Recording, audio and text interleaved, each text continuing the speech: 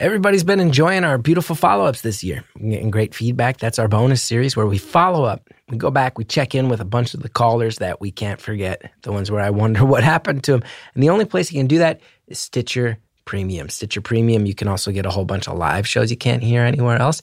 You can get your episodes ad-free. And you may notice that only the past few months of episodes are available in our back catalog. Well, guess what? At Stitcher Premium, there's over 200 episodes there. All 200! So if you want to go revisit some old favorites or you're a new listener, you want to catch up, Stitcher Premium's the place to do it. Go to StitcherPremium.com, sign up with the code STORIES for a free month trial, premium listening. That's StitcherPremium.com. The promo code is STORIES.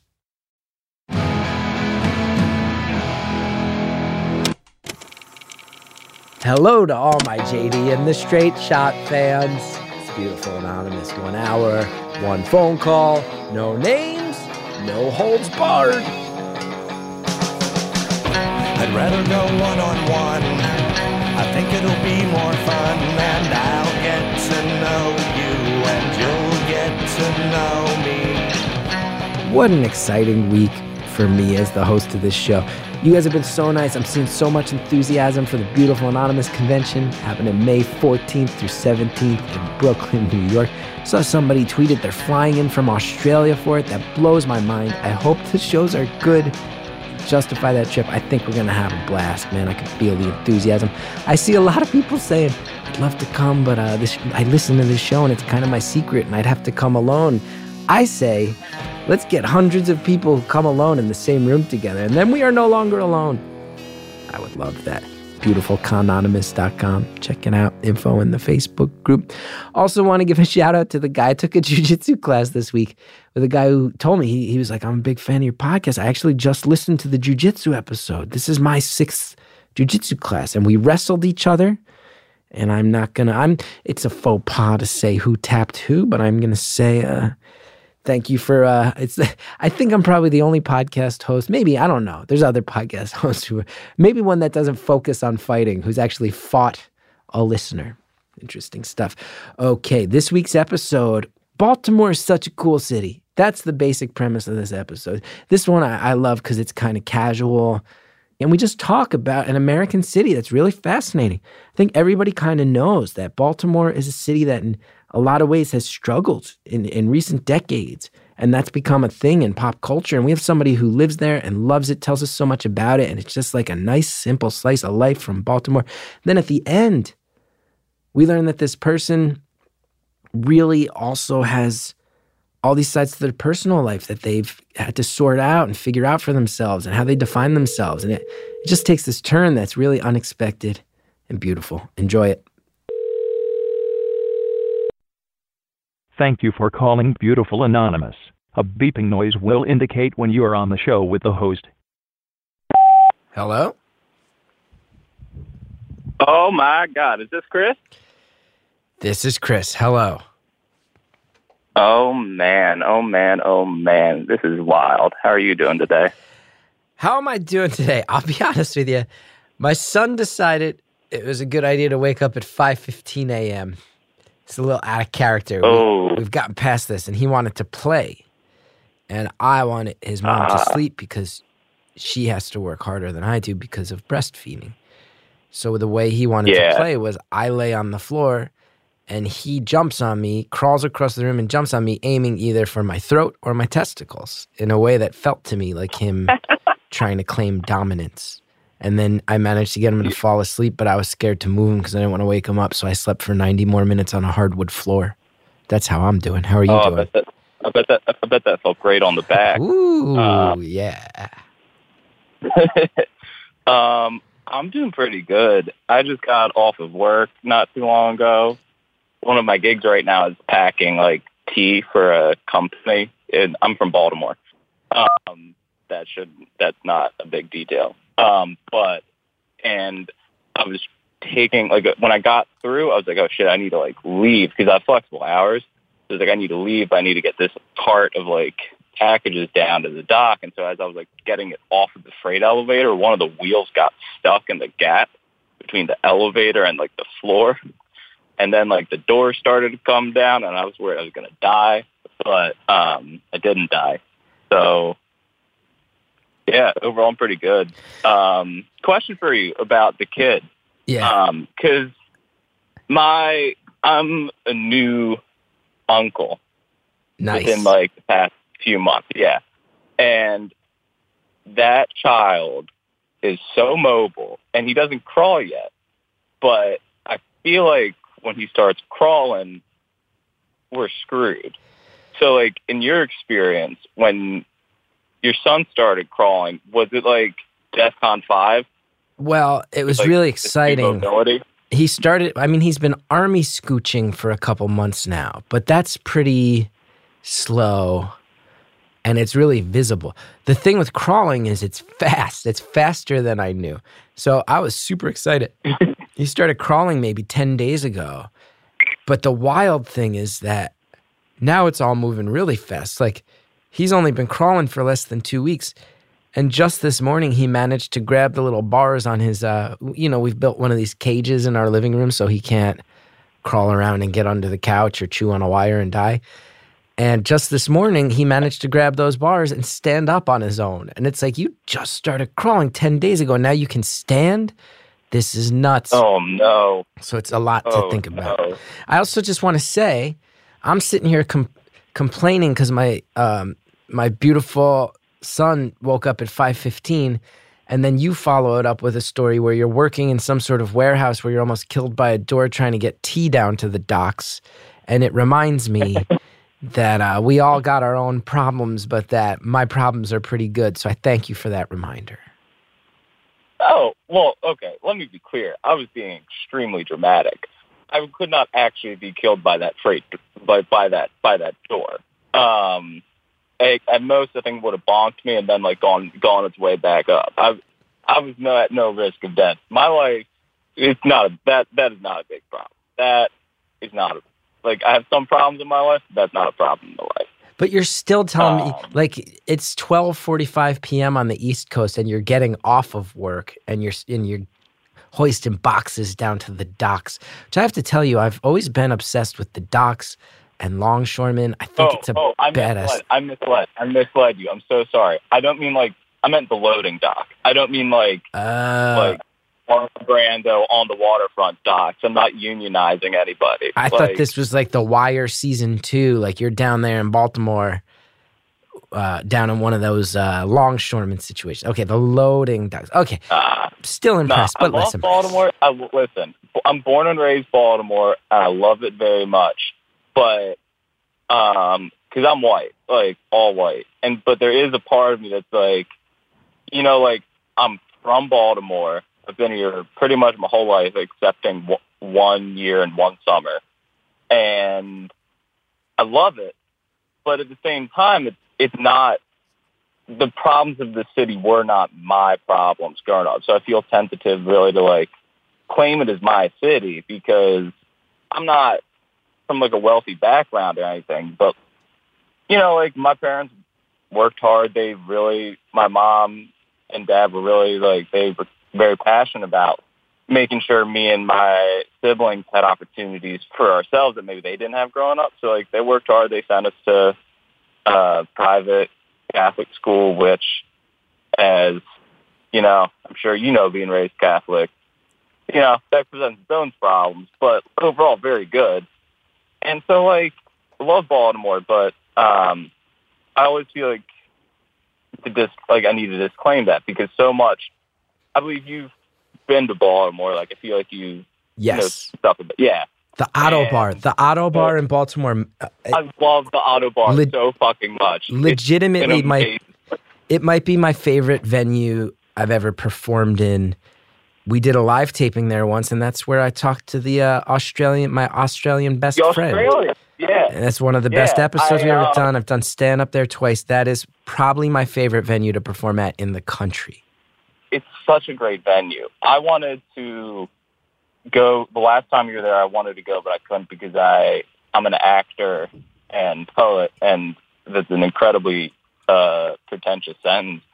But I had rehearsal that night, so I couldn't go. But it's such an amazing venue. The vibe of it. I also write songs and shit. So I've actually played there, like opening for people, and it's such. Even though like when you're an opener, nobody gives a fuck about you. It's still just like it's such a great stage. It's great energy. The people there are dope. Yeah, incredible. I want to say too. You said a sentence that I think might be jarring to some listeners, where you were like, "I'm very white, and Baltimore's problems aren't mine." But I know what you mean. I feel like just on its face value, that might be a sentence that jars people. But one thing I've learned about your city that's so eye-opening and heartbreaking, because we've all seen The Wire. Everybody's seen The Wire, but that's at the end of the day. Even though it's like the best TV show ever and known for being so realistic, it's still a TV show. One thing I've learned is, when you're a comedian, you rely on Waze, which is the app that gives you directions that account for traffic and road closures and accidents. So it's the quickest way. But I have learned in my trips to Baltimore that it's tough to follow Waze because it prioritizes the quickest way. But that means it routinely brings you through neighborhoods where I am not joking when I say you'll drive 4 or 5 entire city blocks where every single window is boarded up on every business and every home. And that's not an isolated thing. There are many stretches like that. And then even more jarring is sometimes you'll go 3 blocks where everything's boarded up, and then you're halfway down the next block and you see just one house where everything is swept up and there's a flower box in the window, and you realize, oh, someone's living in the middle of this, what's effectively a desert. We don't have access to anything. And it is eye-opening and heartbreaking. And then you think, oh, this is a major American city in the Northeast corridor. You can look at it. There's a lot of studies that say you can really think of the whole stretch from Boston to Washington, D.C. as effectively one massive culturally connected metropolitan area. And Baltimore is a big hub in that. And it still has that. So yeah. I just want to say I know what you mean. And, I think the minority communities in Baltimore have seen and dealt with a lot over a number of generations. So I just want to say I hear you, and I've seen it myself just in passing. And it must be so layered to be a citizen of your city. Yeah, and I mean, because it's like Baltimore, I say this somewhat hypocritically because I'm doing everything I can to, like, move, not because I don't love Baltimore, but just because I need changes in my life. Yeah, I mean, I love it. And when I say, I just want to be clear, I love Baltimore, and it breaks my heart. Just the problems that, like, exist in the city and, like, within, like, the government. Like, 2 of our most recent mayors, have, like, these, like, ridiculous corruption scandals, and it's hard because I feel like people have this I remember, speaking of Autobar, I remember one time, this is back when I was in high school, I think like 2010, I went to see one of my favorite musicians, Langhorne Slim, at the Autobar. And he had 2 openers, and the very first opener was this dude from Ireland. I can't remember his name. But he, like, made some joke where it was like, he was like, oh, when I told, I can't do an Irish accent, but, like, he's like, when I told my parents that I was, when I was playing in Baltimore, they were like, oh, like The Wire, and he was like, yeah, and they were just like, huh, well, don't get shot. And, like, it's such a common perception, I feel like, from outside, not even, like, just outside, like, the state, but outside the city. Because I went to, like, high school, again, like a private Catholic school that was in Baltimore County, and people there, like, love to, like, make jokes about Baltimore, and keep in mind, these, like, majority privileged fucking, like, white boys from Howard County or Baltimore County that live in, like, these huge-ass houses that only go into the city, like, to go to the Ravens game or the Orioles game or the aquarium. And it pisses me off because it's obviously, like, the numbers are the numbers, and, like there is a lot of crime and, like, shit that goes down. But people from Baltimore, I think, are some of the most genuine, upfront, honest people I've ever met in my life. Like, we don't really bullshit. We don't hide our feelings or, and like, but at the same time, we're also like, I feel like we look out for each other and you sort of like know each other and respect each other. So it's just that I think that's like one of my biggest like things that hurts is it's just like there's this perception of Baltimore as like a fucking war zone by not just people outside of Maryland, but outside of Baltimore. And the fact of the matter is people are here, good people, as with all places, and all cities have like crime problems, and I don't know. It's just, sorry, I went off on a real tangent. No, I'm glad to hear because I agree. Because I'll tell you, I started going there and doing shows, and I'd passed through Baltimore before, but like on class trips to the aquarium, which is a great aquarium, by the way. And they got this shark spiral where you walk down in a spiral and you see bigger and bigger sharks. Right? It's amazing. Amazing and the aquarium. Octopus there. Oh yeah, and on the roof they got a sloth in a like a greenhouse. It's cool. A great aquarium. But the Octopus there and I are like best friends. So we can come back. Love that. But I was gonna say, when I started going there and doing shows, it is such an art supportive city. It quietly, I feel like, Brooklyn had all this artistic buzz, and then a lot of the artists started really bubbling up in Philly. And when I got to Baltimore, I was like, oh, this is still very under the radar, but there's a lot of good music, a lot of good comedy. There's great restaurants. I have a friend named Bambi Galore there, and I know there's a big drag scene via Bambi, is how I know that. And I've just also seen that side of it where there's a lot of stuff there's a lot of energy and electricity crackling under the surface. I've stayed at a place in Baltimore called Feed the Scene where they have a whole house full of bunk beds for bands and touring artists to just come crash. It's a very cool place. And I'll tell you this, here's high praise. Being someone who's lived in New York for 15 years, we all know New Yorkers are incredibly arrogant. We like to say that we live in the greatest city in the world. I think, and as an East Coaster, we all know that you've definitely said the sentence, fuck New York, in your life. Living in another Northeastern city, that's fine. Sorry, Sally. But I will tell you, I often, when I travel, consider like, what are the other places I would live? You go to Austin, I'm like, yeah. Denver, I'm like, yeah. I would move to Baltimore in a heartbeat because of the people I met there and the way that I see the arts having this underground energy about them. For sure. I think, and you would fit right in Baltimore, I feel like. Sad weirdos? They like sad weirdos down there? Oh, God. I feel like we're all sad weirdos down here because, it's like half the time the weather is, like, we get, 2 weeks out of the year combined of, suitable weather where we don't have something to bitch about. Because, in the summer, it's not just, it's too fucking hot and it's, way too humid. And I guess that's probably because swamp stuff, when the city was first founded, it was probably, near swamps or whatever. But it's so humid, it's awful. And then in the winter, it's cold and, if there's a wind, and it's just, we're the weather's never maybe we're just picky, but the weather's never great.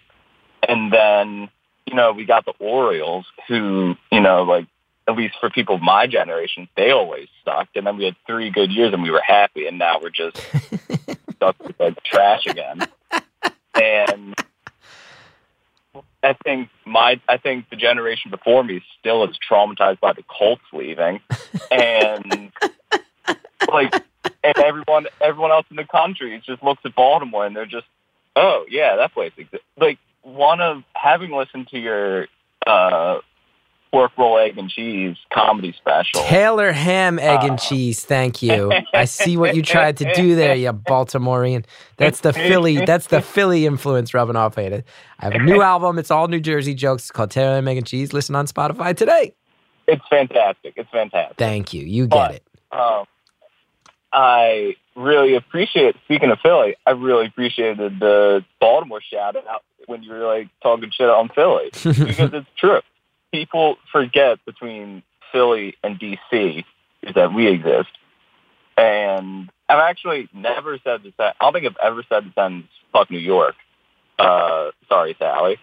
But I say it all the time about DC. I hate DC. I cannot stand DC. And that, I lived there for a year, one of like the 1.5 years of my life where 1.25 years of my life where I wasn't like living in Baltimore. It was in DC. And granted, disclaimer, it was my freshman year of college, and I was extremely depressed and not ready to be like on my own at 18 years old. And I barely left my campus.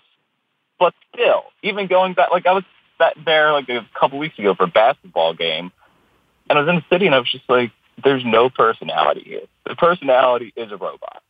That's all it is. It's just like transplants from other places in the country. And I'm probably like, I don't know if there's a lot of DC people in that Facebook group, but they're going to be piling on me right now, I guess. But like, it just feels, there's something about DC that just kind of feels like, it feels like a party where like, there's one person. Like I imagine it's like the city version of a party thrown by like a less fabulous Jay Gatsby, where it's like, there's this dude that knows a lot of people and everyone comes to his house, but they don't really know each other. And they're just kind of like, okay, so like we're all here. You seem cool enough. We're gonna hang out. We're gonna have some food, and we're gonna do these things, and we'll look at art, and we'll look at these cool buildings. But we're not really gonna create like our own party vibe. We're just sort of gonna keep doing our thing, you know? Well, I'll say DC has been very nice to me over the years. People show up for my shows there, and I do like it. But I will say I think it reminds me of Los Angeles in a certain way in that it's dominated by a certain industry. LA, it's entertainment, and DC, it's politics. And I feel like if you're not in tune with those things in both cities, it's like if you're not in tune with it, it's kind of indecipherable. And if you are, it's filled with a lot of pressure. And I know what you mean. And can I say one more thing about Baltimore? Because I don't know if you want to talk about that whole time. So I want to check in with you. But I will say, historically, it's one of the most interesting places in America because Maryland itself was founded as a haven for Catholics when Catholics were a persecuted group. That's fascinating. It's always had this feeling of like, is it part of the South or is it part of the North? And then in the Civil War, I feel like it was a hub for the slave trade, but it was also a place where there were major moral stands against the slave trade. It's a really fascinating city that deserves more credit, and I'm glad that you've talked about it so much today. Do you want to check in? Is that all you wanted to talk about? Because you'll be shocked, because I feel like this conversation's been fascinating. We're 22 minutes into this bad boy. Well, honestly, it's only 22 minutes. I felt like we were way further into it.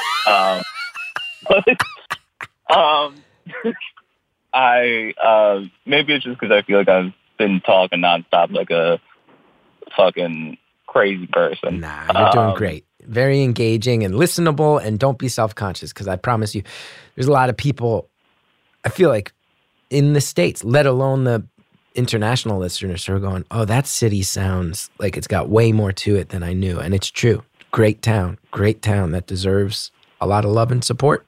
Yeah, and we have like, look, we don't need to talk about Baltimore the whole time. Because I'm happy to. Like a Baltimore tourism campaign. But like, there's just like a lot of weird small shit that happened, or like, like that like historically happened in Baltimore. Like Edgar Allan Poe. Well, people obviously associate him with it. His house is here. His grave's here. Like that's a smaller thing. But then, Zelda Fitzgerald was in Maryland's premier mental institution, Shepherd Pratt. Like and premier. I like that you say it like that. Premier. Premier mental institution. Premier. We gotta pause there because I gotta give credit where it's due. This is clearly a poet, a true wordsmith, the premier mental institution. Not the most notorious, not the most infamous, the premier Hey, I've broken up the momentum. Let's do some ads. We'll be right back. Have you ever needed a doctor late at night or while traveling? I know this feeling. I travel all the time. You get on a plane, you feel fine. You get off the plane, and all of a sudden something's hitting you. You're in a city that you don't know. It can be scary, right? That's why Teladoc gives you 24/7 access to board-certified doctors anytime, anywhere for non-emergency conditions like a sinus infection, allergies, flu, rashes, and more. Their board-certified doctors can diagnose, treat, and prescribe medication when medically necessary to be delivered to the pharmacy of your choice. Teladoc is available through most insurance or employers at $45 or less a visit. No appointments, no waiting rooms, none of those germy, urgent cares or expensive trips to the ER. One of Teladoc's testimonials states, "I am an RN, and I have little time for personal issues, let alone being sick while caring for the ill. This service called me after setting up an account and requesting an MD visit in minutes. This service is actually amazing, and I only wish I would have utilized it sooner." There's a great review for you. Teladoc is here to get you back to feeling your best no matter when or where you are. Download the app today or visit teladoc.com/stories to register today so you're ready when you need a doctor's care or schedule a doctor visit today. Don't forget to download the app or visit teladoc.com/stories.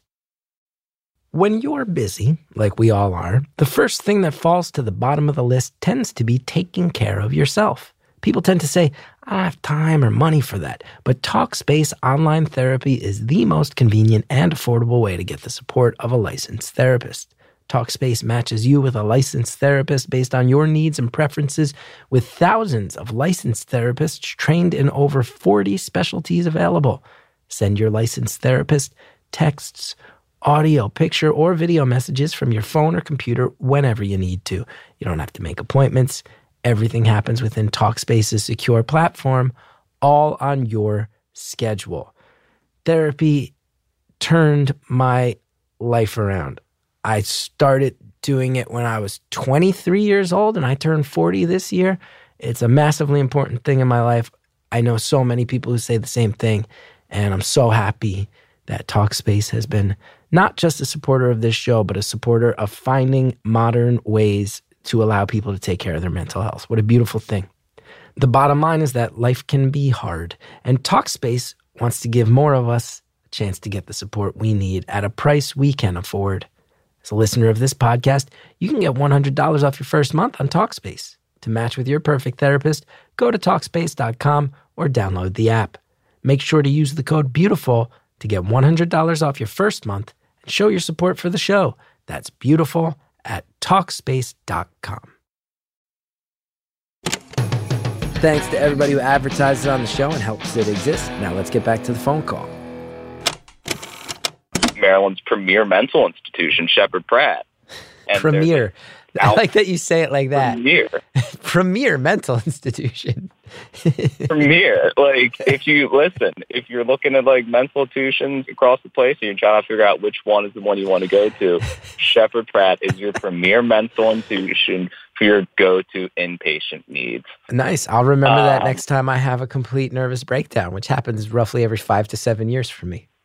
No, we got to break the streak. Yeah, I have. I've been doing good, actually. It's been a long time. It's been coming up on 8 years since I've had a total collapse in my life. That's good. That's the longest stretch for me. Good.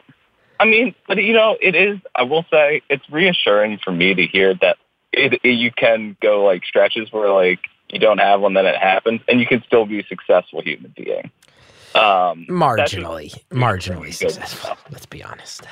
But thank you. Listen, Chris, I feel like from my perspective, my idea of like what I want in life is to wake up every day and get to do something that I want to do and be able to support myself and plan of having any sort of family, support my family with what I love to do. I'm lucky. I kid, but I know how lucky I am. That you get to do.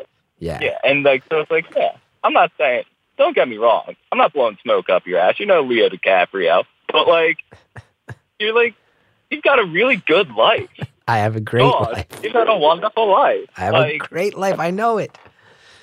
I'm just filled with a lifelong existential dread. And you know as well, you are an actor and a poet. When you are an artist, I feel like you always have this feeling that you will eventually accomplish something that will quell your demons. And that's just not true. Mm-hmm. That's just not true. The older I get, the more I realize no accomplishment is going to make me a more sane and less troubled person. That's not how life works. That's the danger of careerism. But I have to do a lot of soul searching to find that peace, and that's not always an easy process.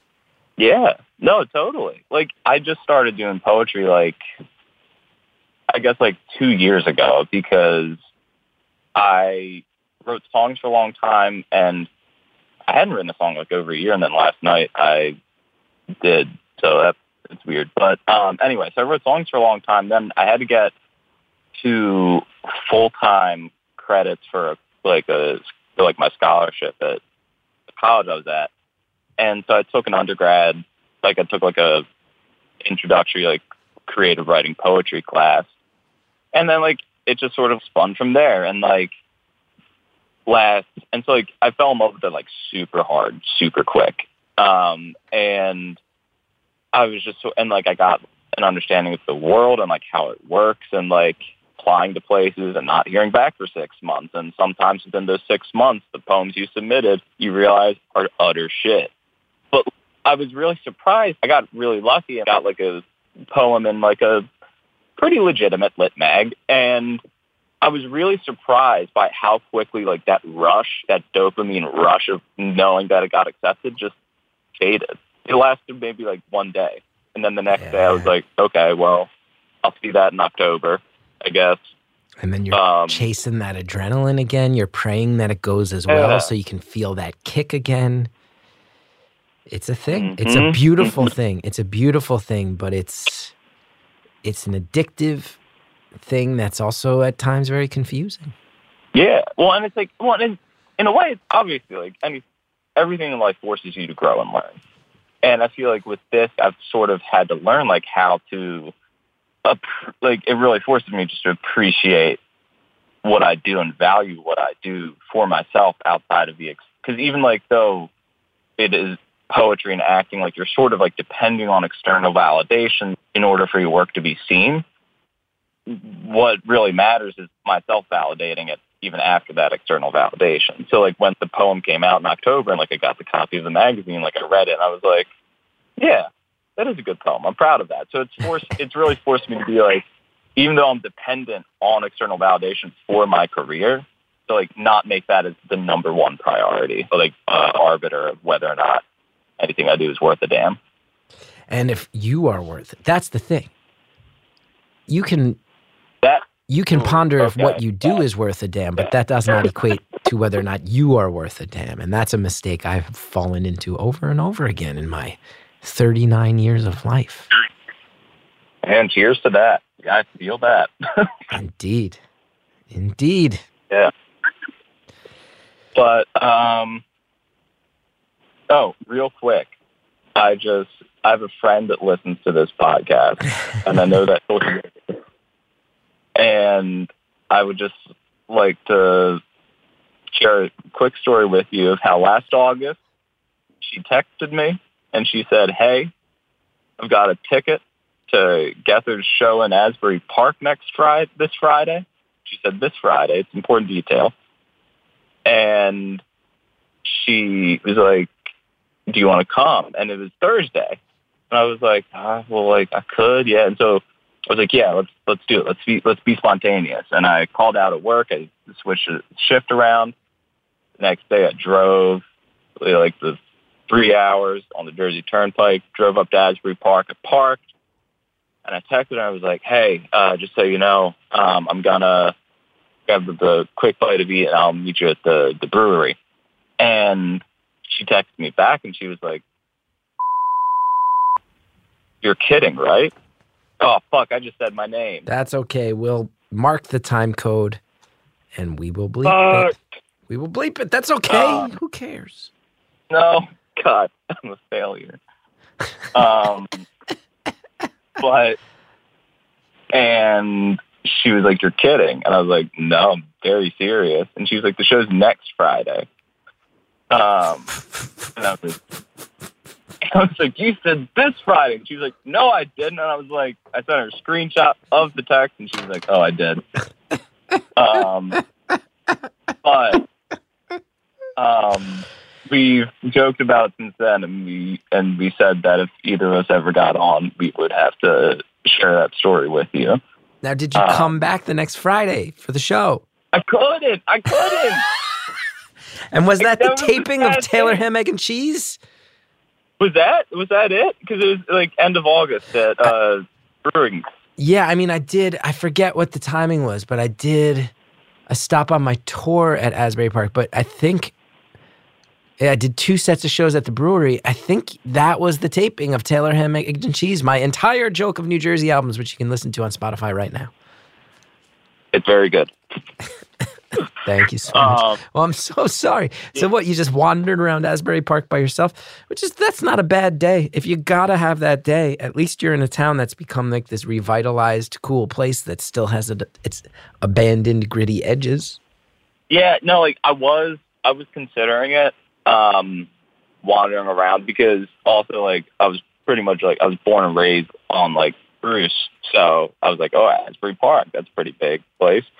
But I ended up not, just because I was like, where am I staying tonight? Am I driving all the way back to Baltimore? I was like, I don't know if I can do that. I don't know if I have that mental fortitude right now. 'Cause, I don't know. It was one of those things. I was like, I drove this far. I need to like do something with this, with my geographic location. What is that, like a 3-hour trip? It was like 3. I think if I remember correctly, something happened on the turnpike. It was like 3.5. But I ended up my sister lives in Philly, so I ended up driving another hour and a half to see her and stay with her, which was nice because she's a globe-trotting person. So ever since she moved to college, I hadn't really seen her all that much. So any chance to see her is a good chance.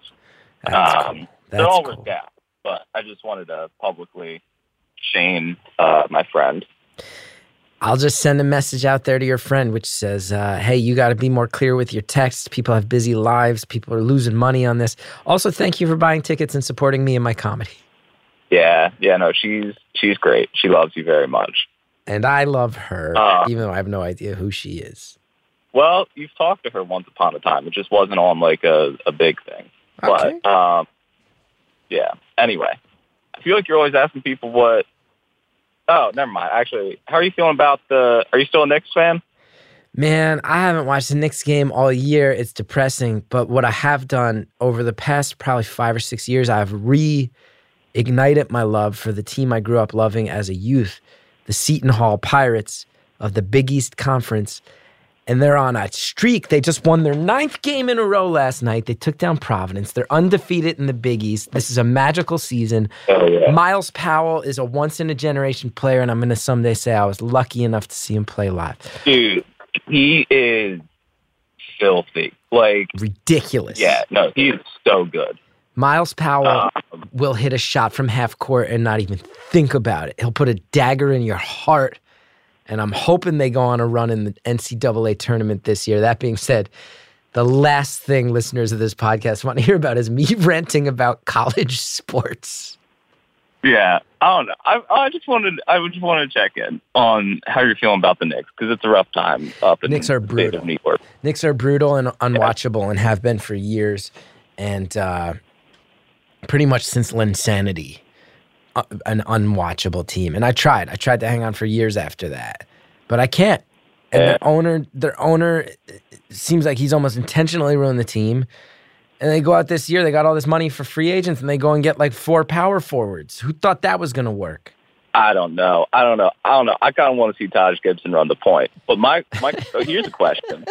If James Dolan came to you and was like, hey, Chris, I really want you to... I'm going on tour with my jazz band. JD and the Short Shot.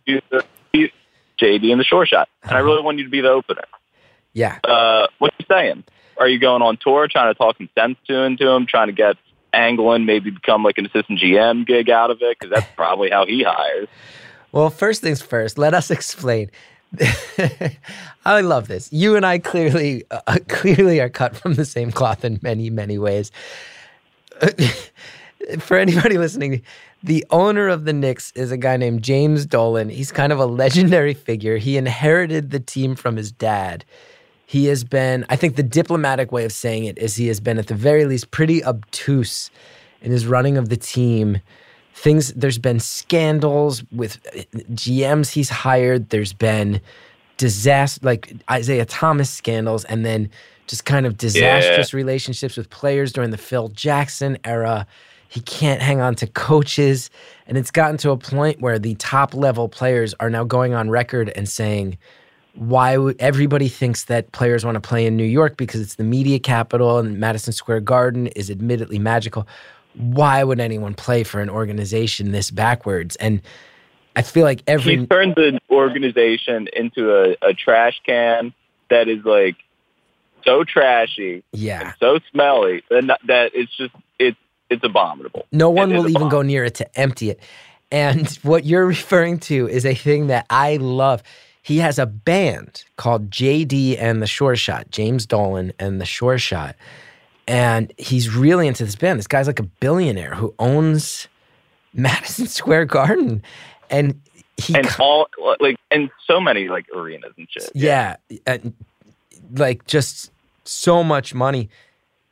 And word on the street, and I don't know if this is true or an urban legend, it would be very easy to look up, is that there are times where he has allowed bands to play at Madison Square Garden under the condition that they allow JD and the Straight Shot to open for them. I guess it's not Shore Shot. JD and the Straight Shot, we looked it up. It's JD and the Straight Shot. But I forget, JD, I feel like that's the rumor I've always heard, is that they have played as openers for like, I'm looking this up now, of like major acts because he owns the arena. Yeah, billionaire books himself to open. Let's see. Here's the article from Stereo Gum. Billionaire owner books himself to open for the Eagles at MSG.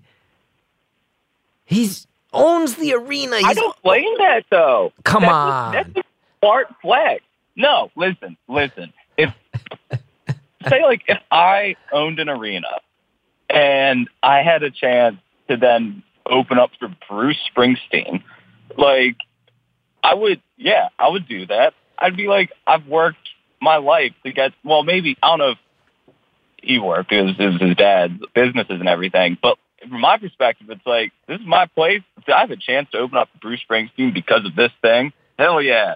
Like, I get it, but when you already, but I respect that clown. When you already have the reputation of being like the most hated man in New York sports fandom, and he will he'll show up at games and fans will heckle him, and he'll instantly turn around and point at them in security and will say, ban that person for life. Like he is known to have caused some trouble with this franchise people love, and then when people will yell stuff, he has a thin skin about it. So that's also, you're right. Like if I owned MSG, I'd be like, yeah, I'm gonna do a comedy set and open up for Billy Joel at one of these crazy sold out concerts Billy Joel does there.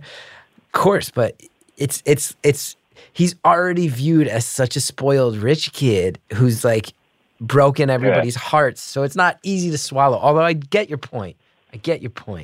I would pay money to like I'm not a big Billy Joel person, but I would pay good money just to watch you perform just a set of like existential depression jokes to an unknowing crowd of people there to see Billy Joel. I would the dream. For that. I mean, if I could open for Bruce Springsteen and do some of my jokes from Taylor Ham, Egg, and Cheese, available on Spotify now. If I could do my what's the deal with Bayonne, New Jersey joke opening for Bruce, I feel like I'd actually get a standing ovation. That would be an amazing dream come true. Absolutely would. I just went to JD and the Straight Shots Wikipedia, and you'll be happy to hear that the New York Times described the band as a group of well-known sidemen backing a karaoke-grade singer. That is the man who booked himself to open for the Eagles. What a bold move. Beautiful. poetry. There it is. Write that down. You'll get it published. But my question for you as a New Jerseyan, Springsteen versus Bon Jovi. Oh, Springsteen. And I got nothing against Bon Jovi. That's the right answer. Springsteen's just That's God. the right answer. Springsteen's funny for my generation because for kids my age, that was our parents' music. I don't feel like too many of my friends grew up loving Springsteen, but there was a very brief stretch where I lived in LA in 2003, 2004. And I got so into Springsteen out of nostalgia for my home. And you realize this guy's lyrics are untouchable, absolutely untouchable. And they tell stories about people I know and I grew up with. It's amazing. Yeah. I mean, he wrote Thunder Road when he was 24. That's what the nuts. fuck is up with that? I'm 24 right now. I'm like, what am I doing? Yeah, you got to go right taking keys down the loading dock. And that came after Born to Run, right? Yeah. Yeah, because like he wrote it like around the time that he was writing. He wrote the majority of it when he was writing Wild the Innocent, but it like wasn't quite right. But he wrote pretty much all of the lyrics. He just hadn't figured out the music for it yet. So like he wrote the line where it's like, I can't remember it anymore. This is embarrassing, but it's like, we're not young anymore.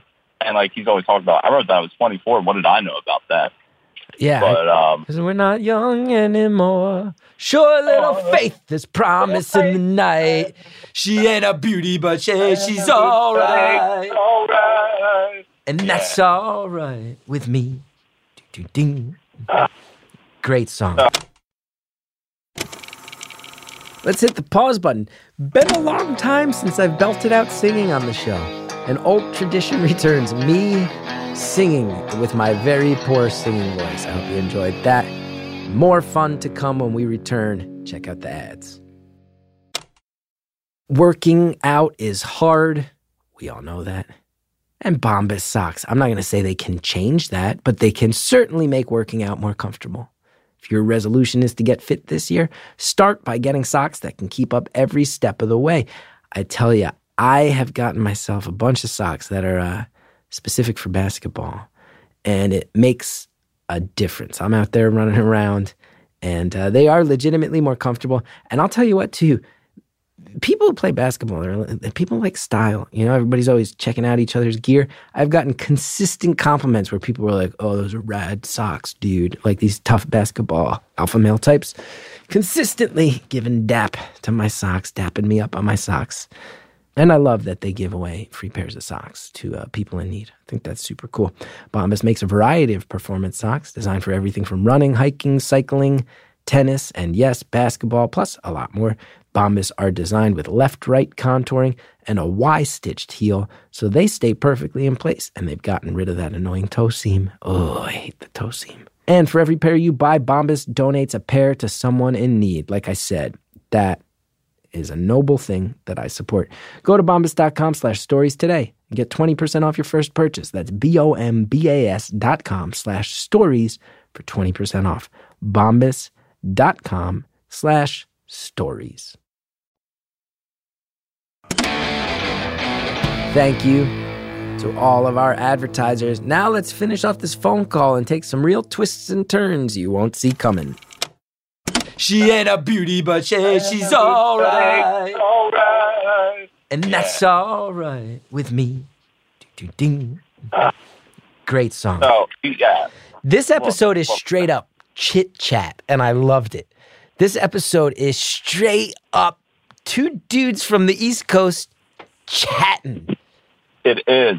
I feel like, is there like a requirement to talk about like a certain level of angst? Is there a percent, is there like a litmus test for like, you'll like, if like a stick in the audio file after and be like, there's only 2% angst in this. No, I mean, I love that it goes in so many different directions, and I feel like this harkens back to the early days of the show, I feel like, where it was like, let's just bounce from thing to thing and see what we stumble into, and we'll talk about a lot of Baltimore stuff, and then we'll talk about sports and Springsteen, and then I'm sure we got 16, 17 minutes left. We've got time to stumble into all other sorts of stuff. I do want to know more about you. You mentioned you're moving. You mentioned you had all this great love for your your hometown, but where are you moving to and why? So, like, I really don't know yet. I'm currently waiting to hear back from graduate schools for poetry. Ooh. Yeah. Ooh, yeah, it's fucking scary. But I applied to 8 places. I applied to Michigan, Mississippi, Boston, NYU, UVA, Virginia Tech, Washington University in St. Louis, and University of Texas. And all of them are really competitive and really good. And there's a very good chance I get into none of them. Mm-hmm. But I also feel like there's a chance I get into one of them. But if I don't get into any of them, I'm probably going to move to New York just because know people there. That's where the action is. And I don't know. I love the city from every time I've been there. And I feel like it's the place where, like, I feel like in the past couple months I've really realized that I just need to get out there and just, like, I'm not a big New Year's resolutions person, but I want this year to be more, like, self-generative with performance opportunities because so much of acting is just waiting for people to cast you. But I have an idea for, like, a solo show. I want to try and do this part music, part poetry reading, and part storytelling. I don't know if I'm really funny enough for, like, to call it comedy, but, like, hopefully it would also be funny. So I want to try and, like, get that going after the show that I'm in right now closes and, you know, get that going. And I feel like New York is just a place where, like, people do their shit. And, like, I remember I listened to Billy Eichner on a podcast. I think it was on, like, Mark Maron's podcast, but he talked about how, like, he and Lin-Manuel Miranda, like, were doing, like, they, like, would go to, like, the same open mic. And, like, Billy Eichner would be doing, like, very early, like, Billy on the Street type of stuff. And then Lin-Manuel Miranda would be, like, I think this is, like, when he was, like, writing In the Heights stuff. And it's just crazy to me. That's just Billy Eichner and Lin-Manuel. And it was really, I don't know, I love it. It's just those are two people who are, like, I have these things that I want to do, and I'm going to do them. I'm going to take them places and just build it. And I feel like that's why New York appeals to me if I don't get in anywhere. Well, I'll tell you, if you're in your mid-20s and you're ready to fight for it and you have a chip on your shoulder, New York is the place to go because it will beat you down and it will thicken your skin. But when you do meet with any level of enthusiasm or success there, it feels like such a victory. And I'll tell you what, if there's one thing I know about people from Baltimore is that they can take a punch and they can throw a punch. And you need to be able to do both to survive in this city as an artist. And this city has broken me. 15 years living here and I'm out. I can't do it anymore, but it's for the young. I moved here when I was 24. You gotta be ready to put in the years. And you're right. I remember I was around for that era. I remember Billy doing shows at UCB where he started the Billy on the Street stuff. It was a video thing he did as part of a bigger variety show. And then Lin-Manuel Miranda, when I was back in the improv scene heavy, he was Freestyle Love Supreme was like this fringe thing on the improv scene. There was this guy named Shockwave who was their beatboxer, and he used to kind of come around and he was their bridge to the improv scene at large.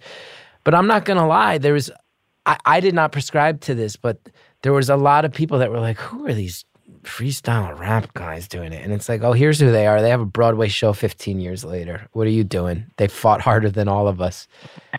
That's what they're doing. Because, like, I mean, like, the stuff that people look at are like, oh, that's weird. I feel like generally people just use the word weird it's one word to summarize just saying, I don't understand. Yeah. And frankly, it's not necessarily about being understood, especially with art. People love with poems to be like, what's this about? And it's like, it doesn't really matter what it's about. It's matter because it isn't about like a intellectual thing all the time. It's more so just about like that part of you inside that is touched by like art and like moved in some way, whether it's like in a funny way or a serious way. Like, anyway, I'm with you. We think the same way because like you said, I'm not Leonardo DiCaprio, and I am low on the entertainment totem pole, but I'm proud of what I did. And I'll tell you what, like probably the most success I've had was an HBO special where I talked about trying to kill myself for 85 minutes. And that's not going to work for everybody. But when I meet the people who my stuff has worked for, I can tell that I know how much it means to me, and I can tell it's meant something to them. And I wouldn't trade it. I wouldn't trade it for more mainstream success and more job security. I wouldn't trade it. On my worst days, I wonder if I've made all the wrong choices to be this many years in and not feel like I'm going to have a job in 2 years. But I wouldn't trade it. Not for the world. That makes me happy. And because it's like, I feel pretty confident in saying this, that the people that like love you and love your art love you and your art a lot harder than the people that love Leo DiCaprio's art the most, if that makes sense. Well, I'd rather make something that almost no one likes, but a small group of people love. That feels to me more fulfilling. And no offense to the people who make shows like this. They do what they do very well, and I have an immense respect for it. But I'd rather do that than like write for like a sitcom with a laugh track. Like I'd just rather do that. And I feel like that's what's going to happen with your poems, man. That's what's going to happen with your songs. That's what's going to happen. I hope. They're going to click with some people, and those people are going to be your lifeline to keep going. And you're going to throw your goddamn punches because you're from Baltimore, baby. Yeah, I am. But, like, I hope so, because that's something to think about. That's, like, what's most frightening, I think, about, like, this, like, solo performance thing. Because, you know, essentially, like, the concept is sort of, like, a parallel, like, I don't know, like, I'm past. First of all, career suicide means a lot to me. Just that, like, I came through it after I dealt with all my shit, or like a lot of my shit, and it's just sort of like nice. Happy to help. Glad you got something out of it. I feel like I've traded the one existential crisis of like I don't want to live for like the existential crisis of the world's dying. I might not have a choice, and so I want to kind of like tie that, but also like. I don't know. I have a lot of thoughts about like how people who are born with the dick are raised in terms of like how to be in general. Like it's like toxic masculinity and everything with that. It's like a mess. But especially like how we're raised to be sexually and like what we expect, how we should expect ourselves to be, like whether we expect ourselves to be hypersexual and like dominant and like. For me, that's had like a real negative impact. And like it's a continuing journey of, you know, recognizing that I am who I am and that isn't this like picture perfect definition of what a man is or like, and you know, I don't identify as a man, but I don't really identify as anything. I just identify as an octopus jokingly, but somehow like that joke feels more accurate than any other word I could use. Well, this is taking a fascinating turn with 8 minutes left. Listen, sometimes you just gotta hit the swerve, you know? You gotta spend 10 minutes on James Dolan's band to break the ice before we get into the fact that you identify as an octopus more than you do as a man. Yeah, I guess. And I don't, just to be clear, like when people ask me like what I identify as, if I jokingly say octopus, I would then like say like, well, like non-binary. I know some people are like, oh, like they, them, ho, ho, ho. Like it's like in theater world, like I said, at first rehearsal, people are going around and it's like kind of like standard practice now that people go around, they're like, okay, name, role, and the pronoun to use. And there's always one asshole who's like some like motherfucking like older white man that's like, they, them, theirs. Just kidding. He, him, his. And, like, I'm not that. I'm so not that. I use, like, they, them. That it's, like, something where I don't care too much about people I don't really know using it because I'm a private person, so I generally don't feel the need to be really open about myself with people that I don't know and don't trust. But Yeah, so I take it very seriously, and I don't want to sound like with the octopus thing that I'm making a joke out of it. I don't think it. I think it came off as good-humored, but not joking about it. That's good. As you can tell, I'm anxious. Anyway, sorry. No, that's okay. No need to apologize for being honest. I'm a very apologetic person, Christopher. So am I. Also, I have to say, to loop it back into Baltimore, a city that I've always felt like it's a reputation, which I think you've brought up, where it feels like you got to be a little tough. And that doesn't always fit in with people who aren't interested in traditional masculinity. Yeah, for sure. And again, like I said, I think for me, my experience, I felt that a lot in middle school for sure, because I was still like, even though it was like a private Catholic school, still like in like Baltimore, but like then like once you get to high school out in the county, that's where it's just sort of the Catholic thing becomes more of its thing, and there's a sense of like what's proper, what's appropriate. But yeah, no, I mean like there was a couple weeks ago where like my girlfriend painted her nails, and the next day I was like, I'm gonna go to the Y to play basketball, and I was like, well, probably it's not like I took the nail polish off, not because I was like worried about being seen, but it's just sort of like the reality is like I know if I'm going to go to Y to play basketball and have nail polish on, odds of having a confrontation are high, and I don't really want a confrontation when I'm playing basketball because that's not what I go there for. So I took them off. But, and that sucks. Yeah. That's a bad feeling. Yeah, I mean, I guess like it wasn't like a bad. I don't know. It actually wasn't a bad feeling. Like it was kind of like it wasn't like I recognized like this isn't great. I felt more ashamed that I was just maybe I'm being a bad like queer for like not going ready to fight if someone calls me like calls me anything. Maybe that's me being a weak queer, but I don't know. I mean, you can't think like that. I mean, the idea that it's just illustrative of the fact that the world has made massive progress, but you still feel like you can't wear nail polish to the Y without getting called a homophobic name or somebody looking to use it as an excuse to push you on the basketball court. That's not about you being weak. That's about the world being tougher than it still should be. I think next time. But also, then I feel bad because I'm like, I'm making assumptions about these people, like that, like I could be playing basketball with. But, you know, so it's like that's another. It's like multiple perspectives because it's like maybe I'm the asshole for making assumptions about being called things. Maybe, but that's one of the great questions we all face in the world, right? Do you assume the best of people and become pleasantly surprised when that's true, or do you assume the worst in people, which protects you but cuts you off from the world? That's a really major question, especially when you're living in a tough city. How do you learn how to trust everybody all the time? Not easy. Yeah, especially as someone who I'm not a trusting person. Next time, you got to wear that nail polish on the court and then back some fool down in the post, hit a little jump hook over him, and then nobody's gonna call. I cannot do. I'm 3-and-D.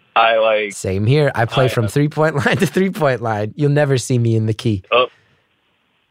I go into the key like if it's on a fast break, and also like my role also is if I get the ball, I gotta shoot it because like if I pass it, I'm probably not touching it again for a few minutes. Yeah. And if I have a good look, I gotta take it. Shooters gotta shoot. Shooters gotta shoot, baby.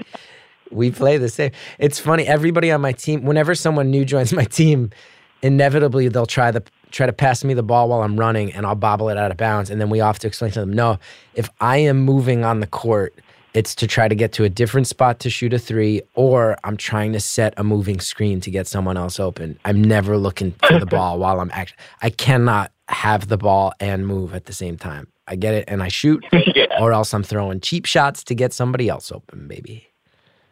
Yeah, just treat me like I'm Kyle Korver. Do not ask me to handle. Just ask me and I'll shoot. I am JJ Redick. I am Kyle Korver. This is who you're dealing with.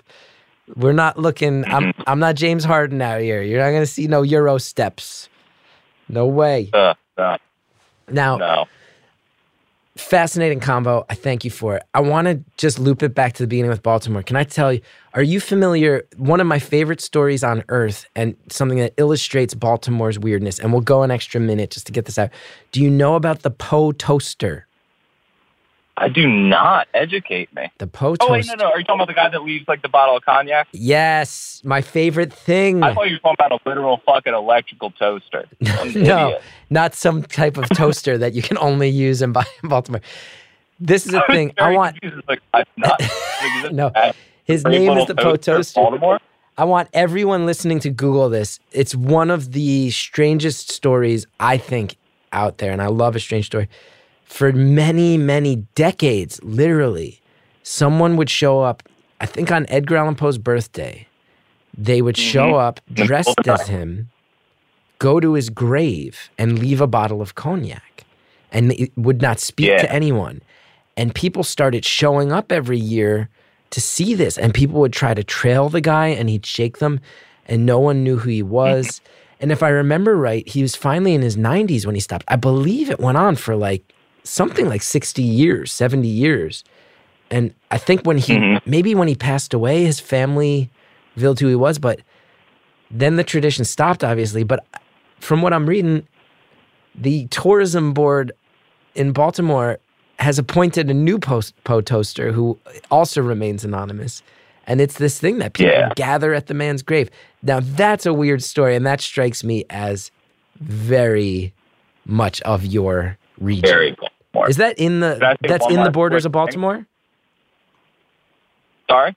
That grave, that's in Baltimore, right? That's not out in the county? Yeah. No, it's in Baltimore, like real Baltimore.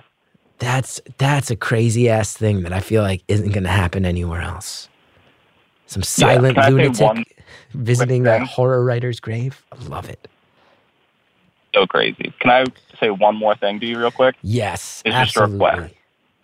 Can you read the book? It's a book of poetry. It's called The Book of Endings by Leslie Harrison. She doesn't use any punctuation in it. Okay, let me write this down. She's a former professor of mine, and I love her very, very much, and I just wanted to spread her work to one person and any other people that might want to read a book of poems. Okay, The Book of Endings by Leslie Harrison? Leslie Harrison. All right. I'll do my best to check it out, but I'm perpetually tired. But poems move quick. Hey, this was a great conversation. I have loved talking with you. We sound like we have a lot in common. And I'll tell you what, really fun for me to laugh at a lot of the things you brought up and feel like I was on the same page with another person. What a great way to face the rest of the day. Thank you for it. I'm glad. It was great for me, too. Thank you very much for everything you've done. All right. And your friend needs to step up the text game. Mm-hmm. She does.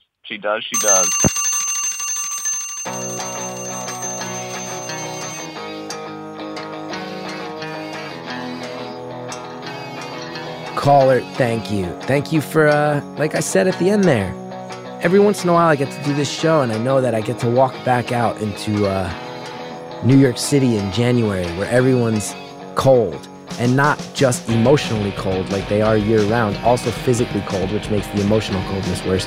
But I now have this conversation in my head, and I get to giggle about JD and the Straight Shot all day. Thank you for that gift.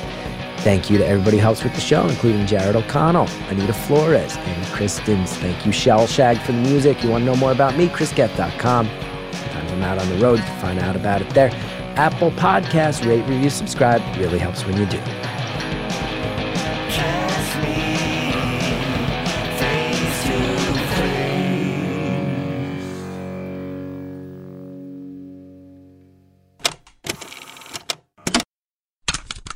Next time on Beautiful Anonymous, a politically progressive identical twin tells us a lot about golf. Are you identical twins? We're identical, yeah. I don't think we've ever had a teacher that could tell us apart because we always had the same teachers. Yeah.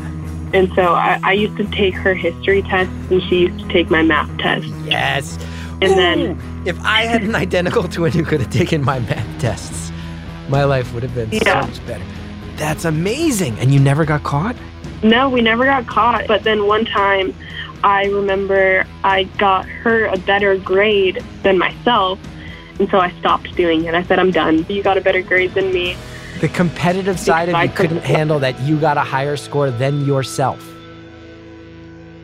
That's next time on Beautiful Anonymous. Have you ever needed a doctor late at night or when you're traveling? Teladoc gives you 24/7 access to board-certified doctors anytime, anywhere for non-emergency conditions. Their board-certified doctors can diagnose, treat, and prescribe medication when medically necessary. Teladoc is available through most insurance or employers at $45 or less a visit. Download the app today or visit teladoc.com/stories to register today. That's TELADOC.com/stories.